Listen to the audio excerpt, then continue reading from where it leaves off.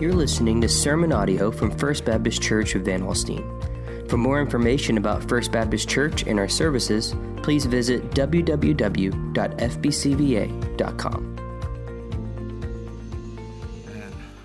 Man, I love to worship with you. I want to point out something that we need to be reminded of occasionally in worship. Those of us sitting out there are not the audience, and these are not the performers. Okay, these people are called to prompt us in worship, to lead us in worship. But in worship, there is really an audience of one, and so we are lifting up our voices in worship and praise to the King of Kings and the Lord of Lords. And sometimes we, in that, affirm great truth. Last week we sang a song called The Creed, where we said together, I believe in God the Father, God the Son, God the Holy Spirit. Sometimes we sing together about the Lord, and sometimes we sing to the Lord, as we just did. And so those are all important aspects of worship. Take your Bibles and turn to Proverbs chapter 8 this morning, if you would. Proverbs chapter 8, and while you're turning there, let me just say a couple of other things real quickly about some of the changes that you'll be noticing. None of them just, super out of the box or anything like that for sure, but if we are going to spend less time on verbal announcements, that means that you must be more intentional about staying informed, okay? And there are a number of different ways for you to do that. We have an email newsletter that goes out at least once a week, sometimes twice a week, depending on what all is going on. And here's the thing. If you sign up for the email newsletter and you get the email in your inbox, newsflash, for some of you, you have to open that email and actually read it, okay? And here's the thing you may not know. We can see how many of you open the email, okay? In fact, if you don't open the emails, we have your picture on it. No, I'm just kidding. That's not true. But it is important that you would open that. Now, I know there are some of you out there, you would be like, Pastor Mike, if you looked at my little inbox and that little red thing, there's like 500 emails, unread emails. I'm like, what is wrong with you? Like, who does that? But I know that that's maybe not the best way for some of you to get information, and that's fine. So we have an app, and I would encourage you, if you've never downloaded the FBCVA app, that is a great way to stay informed. There are a number of different things in there that will keep you informed, allow you to stay engaged. We put sermon notes in there every week, and you can typically look at those even before you get here on Sunday. So I send some abbreviated notes to Griff, who's responsible for communications. He loads that up into the app, and so I would encourage you to use that. Also, get in the habit of picking up that week's edition of First Things, okay? It's not really a bulletin, but we're gonna keep the main things on there. The biggest things that are coming up that week are gonna be on that week's edition of First Things. They told us in seminary that people have to experience a piece of information up to 8 times before they retain it. And so that's why, over the course of my ministry, you can announce it, and you can print it, and you can publish it, and you can do all those things, and you still get people who will call and say, what time is that thing again? Because that's just how we are a lot of times. But I would encourage you to be really intentional about staying informed, staying plugged in, and being involved in the life of the church. Well, this is now week 10 in our summer sermon series called Walking in Wisdom. We primarily focused on the first 8 chapters of Proverbs, where we've looked at 8 parental appeals and warnings from a father to his son. The last 2 weeks, we've spent time in chapters 5 through 7, where we find some clear warnings from a father to a son. There's a warning about sexual immorality that takes up much of those 3 chapters. We saw last week a warning about the misuse of resources, a mismanagement and unwise use of wealth, a warning about laziness, the sluggard, the slothful, and a wicked heart. As we looked at those verses 16 through 19 there in chapter 6, 6 things the Lord hates, 7 an abomination, and Solomon is describing there a wicked heart. I want to remind you that biblical wisdom is to see life from God's perspective. It's to understand God's instruction in the practical matters of life and choose to live out that truth in our daily lives. I know some people are disappointed by the book of Proverbs. because they go there many times looking for a specific answer to a specific issue or problem that they are facing, or the answer to a specific decision that they are making. That's not really what we find here. We also don't find guarantees or promises necessarily. That's not really what the book of Proverbs is. And I remind you that when we're talking about wisdom, we're talking about a person. We're talking about Jesus Christ, who is the very personification of the wisdom of God. Some of you know this about me. I grew up in the Metroplex, and in my younger years grew up in Garland. Spent quite a bit of time, mainly in the summers, at my grandparents in Mesquite. My mom's parents lived in a trailer park in Mesquite. I come from a long line of trailer park people, and my dad's dad lived in that same trailer park, and so my sister and I would go over there. We'd spend some time with our cousins, and one of the things that my ma, that's what we called my mom's mom, my ma loved wrestling, all right? Don't tell me it's not real, okay? I grew up watching the Von Erichs and all of that stuff, and one of the things I remember as a kid, I was always intrigued by the announcer. You know, it'd say, "Ladies and gentlemen, may I get your attention, please, in this corner," you know, and they would do this announcement. That's kind of what we see here, wisdom doing in Proverbs chapter 8. "Ladies and gentlemen, may I have your attention?" That's largely what the 8th chapter of the book of Proverbs is all about. And we experience those kinds of announcements with some regularity, more than you might think, especially if you fly very much. You're going to hear important announcements in an airport, in other public places, that kind of thing. When I was in seminary, I worked on a Christian radio station, and one of the things that you had to do was you had to pass a test about how to use the emergency broadcast system. And they had this like special super secret code that was in this super special secret envelope. And if there really was a national emergency, there was an authentication code and everything. I thought I was like holding a nuclear football or something. I mean, it was so, so important. And we would have to do regular tests, like where you did that beep, if this were an actual emergency, you would be instructed. The whole idea was that people would stop what they were doing and pay careful attention to this next announcement that was about to come. This is what you are supposed to do in this particular case. I need your attention. Attention. Tim Wu, in his book, The Attention Merchants, he writes this. He says, "It is no coincidence that ours is a time afflicted by a widespread sense of attentional crisis. One captured by the phrase homo distractus, a species of ever shorter attention spans known for compulsively checking his devices, who has, and he goes on to write, who has not sat down to read an email only to end up on a long flight of ad-laden, click-baited fancy and emerge shaking his or her head, wondering where the hours went." And he goes on to say this: "We must reflect that when we reach the end of our days, our life experience will equal what we have paid attention to, whether by choice or by default." And he says we are at risk, without fully realizing it, of living lives that are less our own than we imagine. And one of the negative aspects of social media today is people experiencing growing anxiety because they are living a life that isn't real. And they're seeing others, and they're presenting their lives in such a way that really isn't real. And so there's this comparison thing going on and all that. So what is it that we give our attention to? Our attention is one of our most valuable assets. Our day-to-day experience, our very lives are what we agree to give our attention to. Whoever or whatever has our attention has access to our time and our talents and our treasure and our mental energy and all that's involved in giving your attention to something. So who or what has our attention?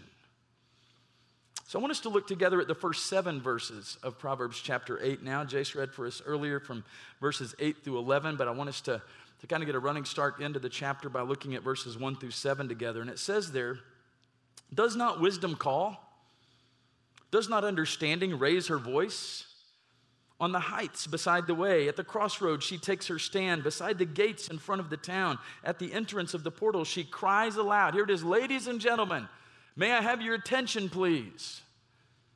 Wisdom is personified here as Lady Wisdom again. We've seen this, and we're seeing this contrast here to the forbidden woman of chapters 5 through 7. And so wisdom is crying out, "To you, O men," verse 4, "I call, and my cry is to the children of man. O simple ones, learn prudence. O fools, learn sense.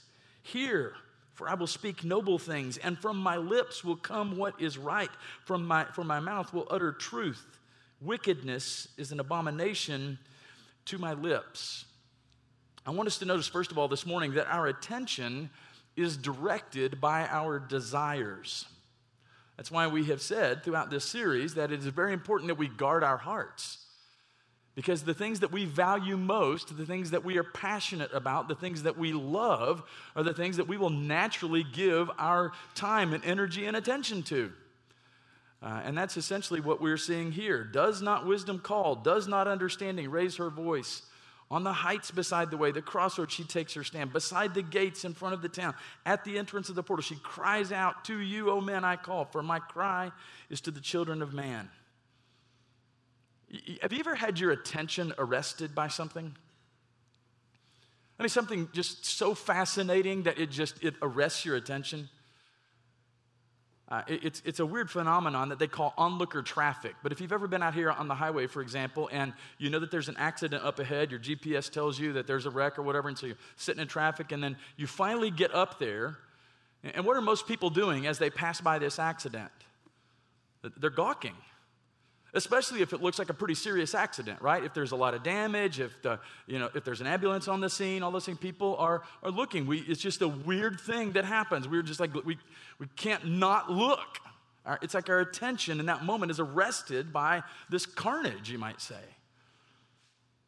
And at other times, our attention is arrested by more positive things. On July the 29th, 1989, I stood in front of Southridge Baptist Church in Conneaut, Ohio, with some of my best friends, prepared to marry my sweetheart. And like most traditional weddings, I had walked out with my buddies, and we were the first ones to come to the altar. And then my wife's friends, our friends, they came forward, the bridesmaids, the maid of honor, and all that. And then the mood of that service changed suddenly. The music changed. And Christy's mom led the way in standing. And everybody turned to the back of the room and gave our full attention to the bride coming in those back doors. I'm going to guarantee you in that moment, my attention was arrested. Like nothing else in the world mattered. I wasn't thinking about whether the Rangers were in a losing slump. I wasn't thinking about anything else except her. About us and about what we were about to promise to one another. My attention was arrested. And in the same way, when each of our 4 children were born and those babies were placed in my arms for the first time, my attention was arrested. Like I couldn't think about anything else. I was looking at their nose and their little ears, and I was counting the fingers and the toes, just like maybe you have. And all of those, your attention is arrested in that moment. I was held captive by them. You see, attention is a withdrawal from some things in order to deal effectively with others. My experience is what I agree to attend to. So only those items which I notice, to which I give my attention, shape my mind. And without the wisdom of selective interest or attention, experience can be an utter chaos.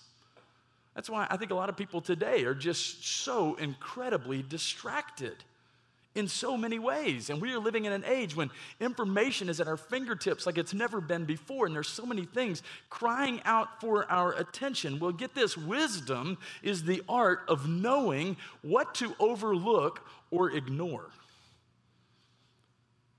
You can't give attention to everything. And you shouldn't give attention to everything. So wisdom is needed. It's the art of knowing what to overlook or ignore. There is a war for our attention. And we need to learn the art of knowing what to overlook and on what to selectively focus our attention. What we agree to attend to, what we pay attention to, will determine largely the purpose and the meaning and the value of our very lives. Wisdom says, pay attention to me, ladies and gentlemen. May I have your attention, please? Aim your attention at me. Focus your attention at me. In verse 5, she says, O simple ones, learn prudence. O fools, learn sense. Wisdom teaches us prudence. Prudence means to make sound judgments, to use our resources well. It means avoiding unnecessary risks and waste. It means being patient and not reckless. Wisdom can teach us sense. And the Hebrew phrase that is used here could literally be translated, learn heart. Learn heart. An English equivalent would be, take this to heart. Take this to heart. It means to have a teachable heart. And so we see this language that we've seen many times over here in the book of Proverbs. Hear, for I will speak noble things. Listen, give attention to all the words of my mouth. And I want you to notice why we should listen to wisdom. Why should we give our attention to wisdom and wisdom personified in the person of Jesus Christ? Why is it valuable? Listen to how she boldly describes her words. Noble, right, truth, righteous, straight. There's nothing wicked about them. There's nothing twisted or crooked about them. That's making a bold claim in our culture of relativity. You see, our culture says, you do you. You decide what is right for you. You decide what is good. You decide what is true. You decide what is beautiful. And these verses confront that ideology and say, nope, that is a lie. See, truth is not relative to your whim or to my whim. True wisdom is true because it comes from God. Something is true and good and beautiful to the degree that it conforms and aligns with God and His Word. That's why we believe that the Word of God is authoritative. It is authoritative in our lives. In all matters of faith and practice, we go to the Word of God. It's what's most important. And notice verses 10 and 11. Take my instruction instead of silver, knowledge rather than choice gold, for wisdom is better than jewels, and all that you may desire cannot compare with her. If it was written today, it might say this: my instruction is more valuable than a deep bank account or a really diversified stock portfolio or property on Martha's Vineyard. Wisdom says anything that you could possibly desire in this world that you think is valuable doesn't compare with true wisdom. I think it's interesting that our English idiom to pay attention. You ever said that? I know some of you teachers have, right? Would you pay attention? I need your attention right here. Pay attention. It's interesting in that we use financial language. You pay attention. You give your attention to something. And when we're talking about giving our attention or paying attention to something, inherent in those phrases is the reality that our attention is valuable, and to give it to someone or to something, it comes with a cost. When we give it or pay it, we are making a decision. When we pay attention or give our attention to something, it means that we are saying yes to this person or thing and no to some other things. Because we can't give our full attention to everything all at the same time. Now, some of you are better than others at multitasking, but we're all limited human beings. We cannot give the same level of attention to everything simultaneously. You just can't. And I can remember once when Ashley was little, she was trying to tell me something, trying to show me something. I don't remember what it was, but I was distracted. I don't even remember what was distracting me, but she did not have my full and undivided attention. I'll never forget, she kind of climbed up in my lap and she held my face in her hands like this and said, "Daddy, look at me. Look at me." You know how many lessons we learn about God from our kids? It's as if God is saying, look at me. Give your attention to me. I want your undivided attention.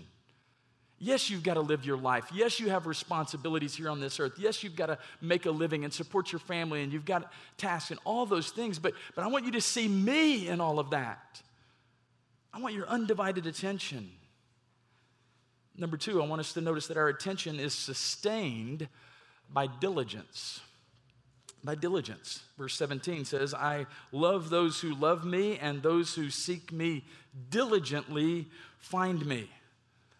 That means you do it with intentionality, with focus, with determination. It's not passive, it's active. It's not simply making a decision and assuming that it's settled. You see, diligence is sometimes making 1,000 decisions to stay focused on one thing.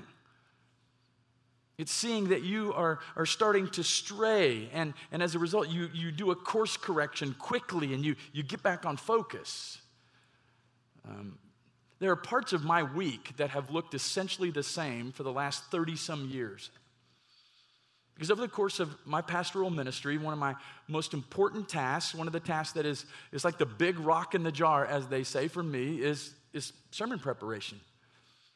And so every week, there's a time where, as my seminary professor said, you just got to put your rear in the seat and stay there. You got to stay focused.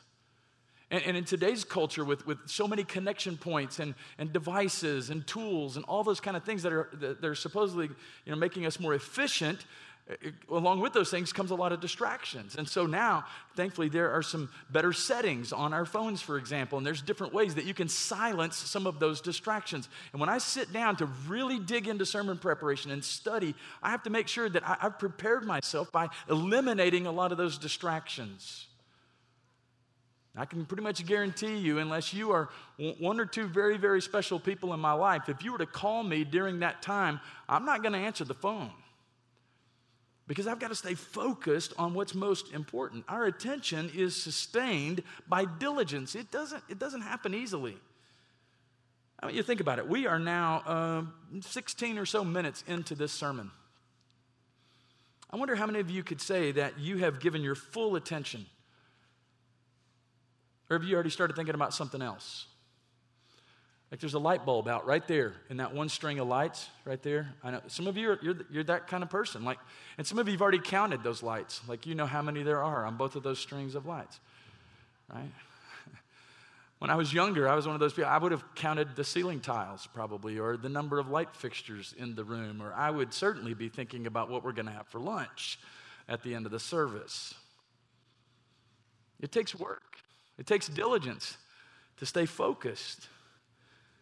And that is certainly true in life. But there are benefits to those who do the hard work to remain diligent, to stay focused on what's most important. Now remember, these aren't guarantees or fixed promises. The book of Proverbs is a book of principles about how life often works when we live according to God's design. They're not guarantees about how life always works. But I want us to look at some of these benefits that we find here in Proverbs chapter 8. Number one, a life marked by wisdom. If you look at verses 12 and 14, it says, I, wisdom, dwell with prudence, and I find knowledge and discretion. Verse 14, I have counsel and sound wisdom. I have insight. I have strength. So when we diligently seek God's wisdom, give him our attention, God begins to shape our lives by his wisdom. And depending on our capacity and according to his grace, he gives us discernment and knowledge. And through studying God's word and prayer and drawing near to him, as Jay said this morning, we have access to the counsel of God, which gives insight into our lives. A life marked by wisdom. Number two, moral backbone. Moral backbone. Verse 13 says, the fear of the Lord is hatred of evil. Pride and arrogance and the way of evil and perverted speech I hate. So when we diligently seek God's wisdom, when we give it our attention, our moral compass is aligned with him so that we hate the things that God hates and we love the things that he loves. One of the marks of a maturing disciple of Jesus Christ is that we are willing to say the same thing about our sin that God says about our sin. We hate the things that God hates, love the things that God loves, a moral backbone. And when we live in an age like we do of moral relativity and so many viewpoints and worldviews and all those things vying for our attention, trying to distract us, it's so important that we diligently give our attention to wisdom. Number three, leadership and godly oversight. Verses 15 and 16, it says, by me kings reign and rulers decree what is just. By me princes rule and nobles, all who govern justly. When we diligently seek God's wisdom, God often blesses us with positions of leadership where we have the opportunity to lead with justice and righteousness. And if you don't pray regularly for our government officials and other leaders, our municipal leaders, you should. What you should be praying is that God would grant them wisdom and discernment and discretion to lead in justice and righteousness. And as you have opportunity to lead out in various ways, you should be praying the same thing for yourself. Number 4, a life of blessing. Verses 18 and 19, it says, riches and honor are with me, enduring wealth and righteousness. My fruit is better than gold, even fine gold, and my yield than choice silver. So when we seek God's wisdom, we put ourselves in the best possible position to live a life of blessing, a place where we can flourish, blessed both by the invaluable, the riches of a life connected to God, and also a life that is marked by riches and honor and wealth and righteousness. And again, this is not a prosperity promise. This is not the prosperity gospel. That following God will make you rich. You see, our motivation to journey on the path of wisdom and to give our attention to wisdom and righteousness is not to get rich. Foolish decision-making does make it difficult to experience a life of financial blessing and material blessing. And at the same time, as God does financially bless those who seek Him, He does that as He sees fit. A life of blessing. And finally, number 5, faithfulness to the end. If you look at verses 20 and 21, it says, I walk in the way of righteousness, in the paths of justice, granting an inheritance to those who love me and filling their treasuries. We finally see here that those who diligently seek God's wisdom are faithful to the end as they walk in the way of righteousness and receive the inheritance that is given to all who love God. And as His adopted children, we are co-heirs with Christ, and our inheritance is unfading. It's imperishable and preserved in heaven, awaiting all who are faithful to the end. When we give our full and undivided attention to God and to His wisdom and seeking after Him and becoming more like Jesus, we learn what holds the most value. But there's also some distractions. Anybody in the room who's a first responder would tell you that many traffic accidents, maybe most, are caused by someone who's distracted.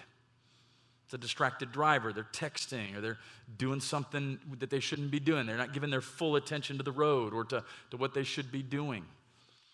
It's easy for us to get distracted, and the same thing is true in life. So what are some distractions? Well, love of the world. Love of the world. This is an age-old temptation that ever-increasing joy is somehow found outside of God and His purposes for your life. This is the temptation that was in the Garden of Eden and lured the first humans to eat the forbidden fruit. This is the lie that we believe every time we turn away from God to the pleasures of this world, thinking that God is somehow holding back from us what we really need to be complete. Something that God is keeping from me. He's just trying to ruin all of our fun.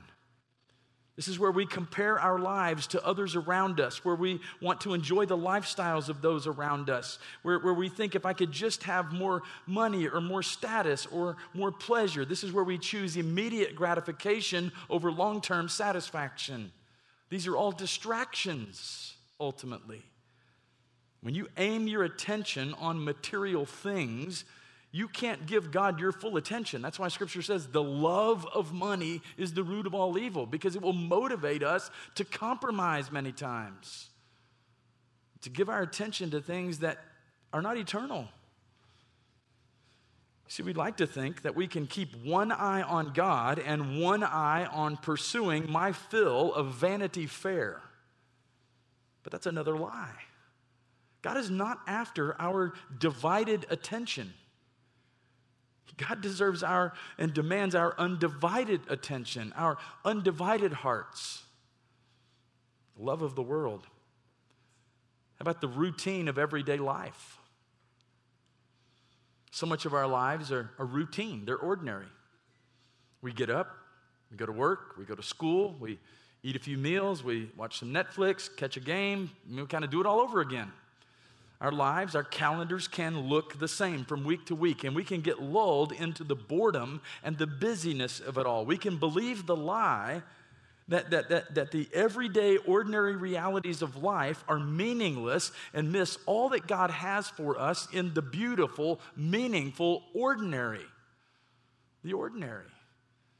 Isn't it amazing how we get sucked into this ideology that somehow we've got to make it to the next spectacular thing?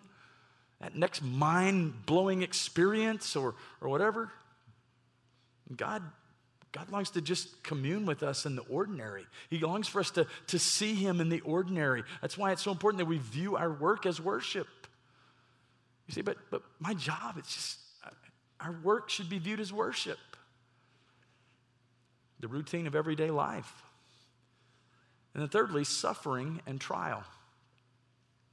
You live enough life and you will experience some suffering. I was thinking about our church this week even, and many names came to mind of specific suffering in our midst. There are people in our church who are right now experiencing financial instability. Some dealing with chronic illness and pain. Some fighting a pull into addiction. How about the loss of miscarriage? The loneliness of relationships not working out. And those are just a few. The list goes on and on and on of different ways, varieties, we would say, of suffering and trial. And when we feel the pain, when we experience the loss, it's easy, even sometimes understandable, to turn your attention away from God and only see the pain. Only see the pain. It's like in that moment, in the middle of the night, when you stub your toe on the foot of the bed, and it's like all your attention goes to that toe, and you're hopping. It's just like, oh my goodness! Like that's sometimes what we do in life. Now, God doesn't ask us to stoically go through suffering and pain, gritting our teeth and burying our pain like it's not there. So when it hurts, you're encouraged to feel. When you need to cry, cry. When you need to talk to someone, talk to someone. But most importantly, don't believe the lie that your pain and suffering are meaningless examples of living in a cruel world with an uncaring God who sits idly by. For the believer, every ounce of our pain, every second we experience suffering, the Bible says in 2 Corinthians chapter 4, for this light momentary affliction is preparing us for an eternal weight of glory beyond all comparison. As we look not to the things that are seen, but to the things that are unseen. For the things that are seen are transient, but the things that are unseen are eternal. So what that means is for the believer, our suffering is never meaningless. It's never wasted. It's always doing something in our life.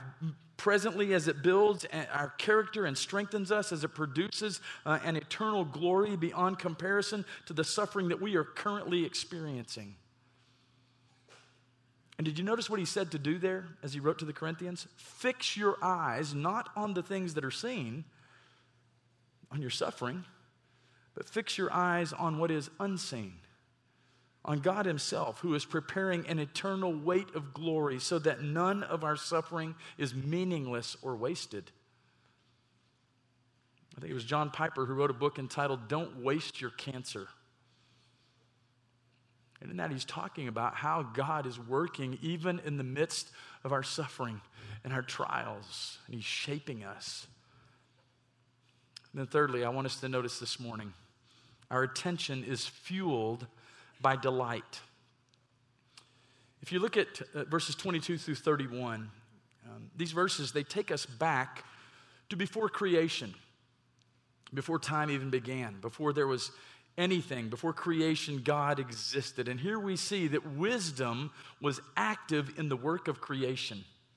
Wisdom was right beside God, like a master workman, bringing the plans of God to fruition. Just look at some of the language that we see here. The Lord possessed me at the beginning of his work, the first of his acts of gold. Ages ago I was set up at the first, before the beginning of the earth. When there were no depths, I was brought forth. When there were no springs abounding with water, before the mountains had been shaped, before the hills, I was brought forth. Before he had made the earth with its fields, or the first of the dust of the world, when he established the heavens, I was there. When he drew a circle in the face of the deep. You see the language that's here? It reminds us of Genesis chapter 1.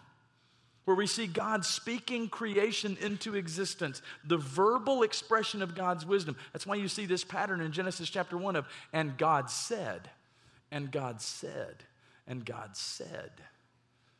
That's God's word. The verbal expression of God's wisdom, his word, bringing forth creation itself. When you read Genesis 1, there's this refrain on repeat. And God said, and it was so. And God said, and it was so. We see God the Father creating by the Word.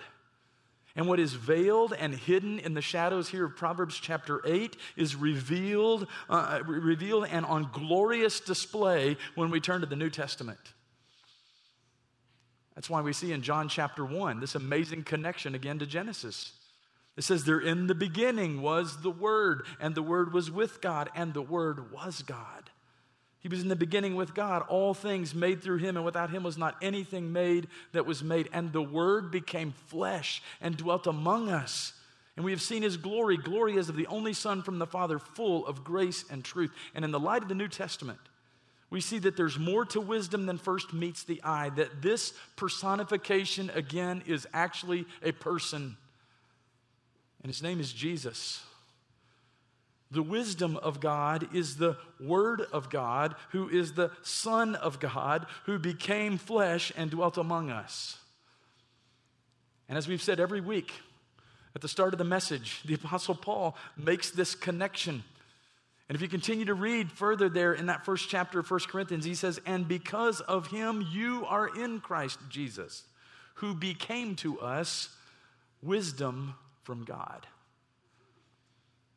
So here we have the Son of God working next to God the Father, and the Son was daily the delight of the Father, and the Son was rejoicing before the Father. And not only are they delighting in each other, they are delighting in the children of man, in us. God delights in you. That's an invitation to join him in a relationship of ever-increasing joy and delight. Again, John Piper, in reflecting on why God would delight in us, once said, God makes much of us precisely so that we will have a greater capacity to enjoy him. I went to an event Friday night up at our Grayson College BSM, Baptist Student Ministries, and it was a great connecting event. All the new students moving onto campus, and most of the residential students there are athletes, and most of them are international students. So it was a great opportunity to connect and just love those students and let them know what the churches of our association offer and how we would love to get to know them. And it really wasn't an evangelistic event necessarily. It was really a kind of a connecting event, but of course any of us wanted to be sensitive to maybe what God was doing in that moment. And I was having a conversation with this guy named Ryan, and after a point, just kind of in the flow of our conversation there, he asked the question. I've never had a person tee up the gospel for me quite like this guy did.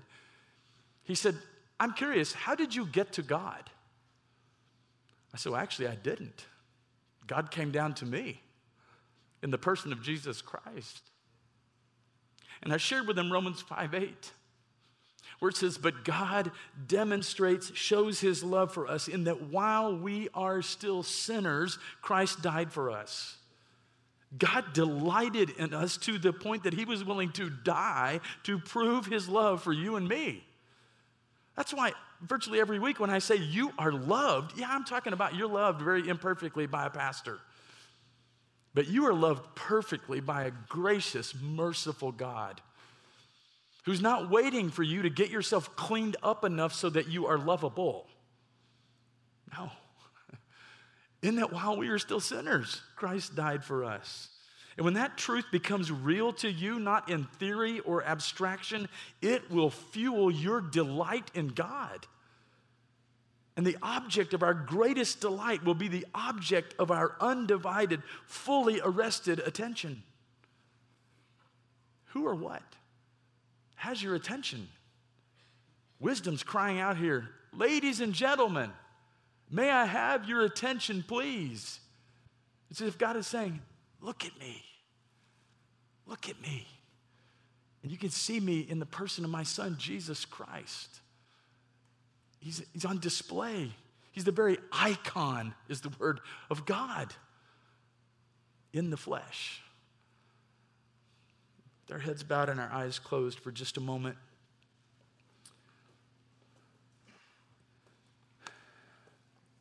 Much like our prayer focus, we want this time to be a time that's used very intentionally.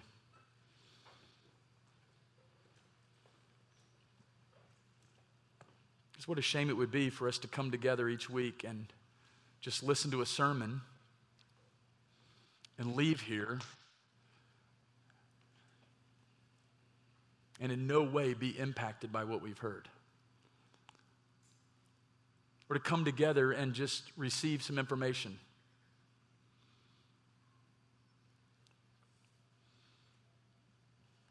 It should be our desire that we be transformed by the truth of God's word and by the Holy Spirit. So this is a time when you and I decide what we will do with what we've heard. Will we just be hearers of the word, or will we be doers of the word? Will we be honest enough with God in this moment to ask Him to reveal to us any area of our life that may need attention, a course correction? Maybe it's time for us to say the same thing in this moment about our sin that God says about our sin. I don't know what that may look like for you. Maybe that some of you this morning have never turned from your sin to faith in Jesus Christ. Maybe you're like the guy that I had a conversation with, and you're thinking that somehow, some way, I've got to get to God. I've got to be good enough. I've got to do enough good things. I've got to do more good things than bad things. And hopefully God will love me. Well, the Bible clearly states that that's not how God's love works. It's not by works of righteousness, it says in Titus, which we have done, but according to His mercy He saved us by the washing of regeneration and renewing of the Holy Spirit. There may be some here today who would say, Pastor, if I'm just completely honest, I'm distracted. My testimony is one of faith in Christ, but I rarely give my full and undivided attention to Him. Maybe it's because you're distracted by the things of this world. Maybe it's because you're distracted by the busyness of the ordinary life that you live. Maybe you're in a season of suffering and trial. I don't know what may have you distracted. But my hope and prayer is that today, before you leave this place, you will refocus and determine to give your full and undivided attention to the one who made you, formed you, loves you, desires to have a relationship with you. So, Father, do a work in our hearts and lives in this time. Lord, I pray that this not just be a tag on the end of the service, but that we would truly turn our eyes upon Jesus. We thank you and we praise you now. In Jesus' name, amen. Thank you for listening to this message from First Baptist Church of Van Alstyne. For more information about our church, visit www.fbcva.com.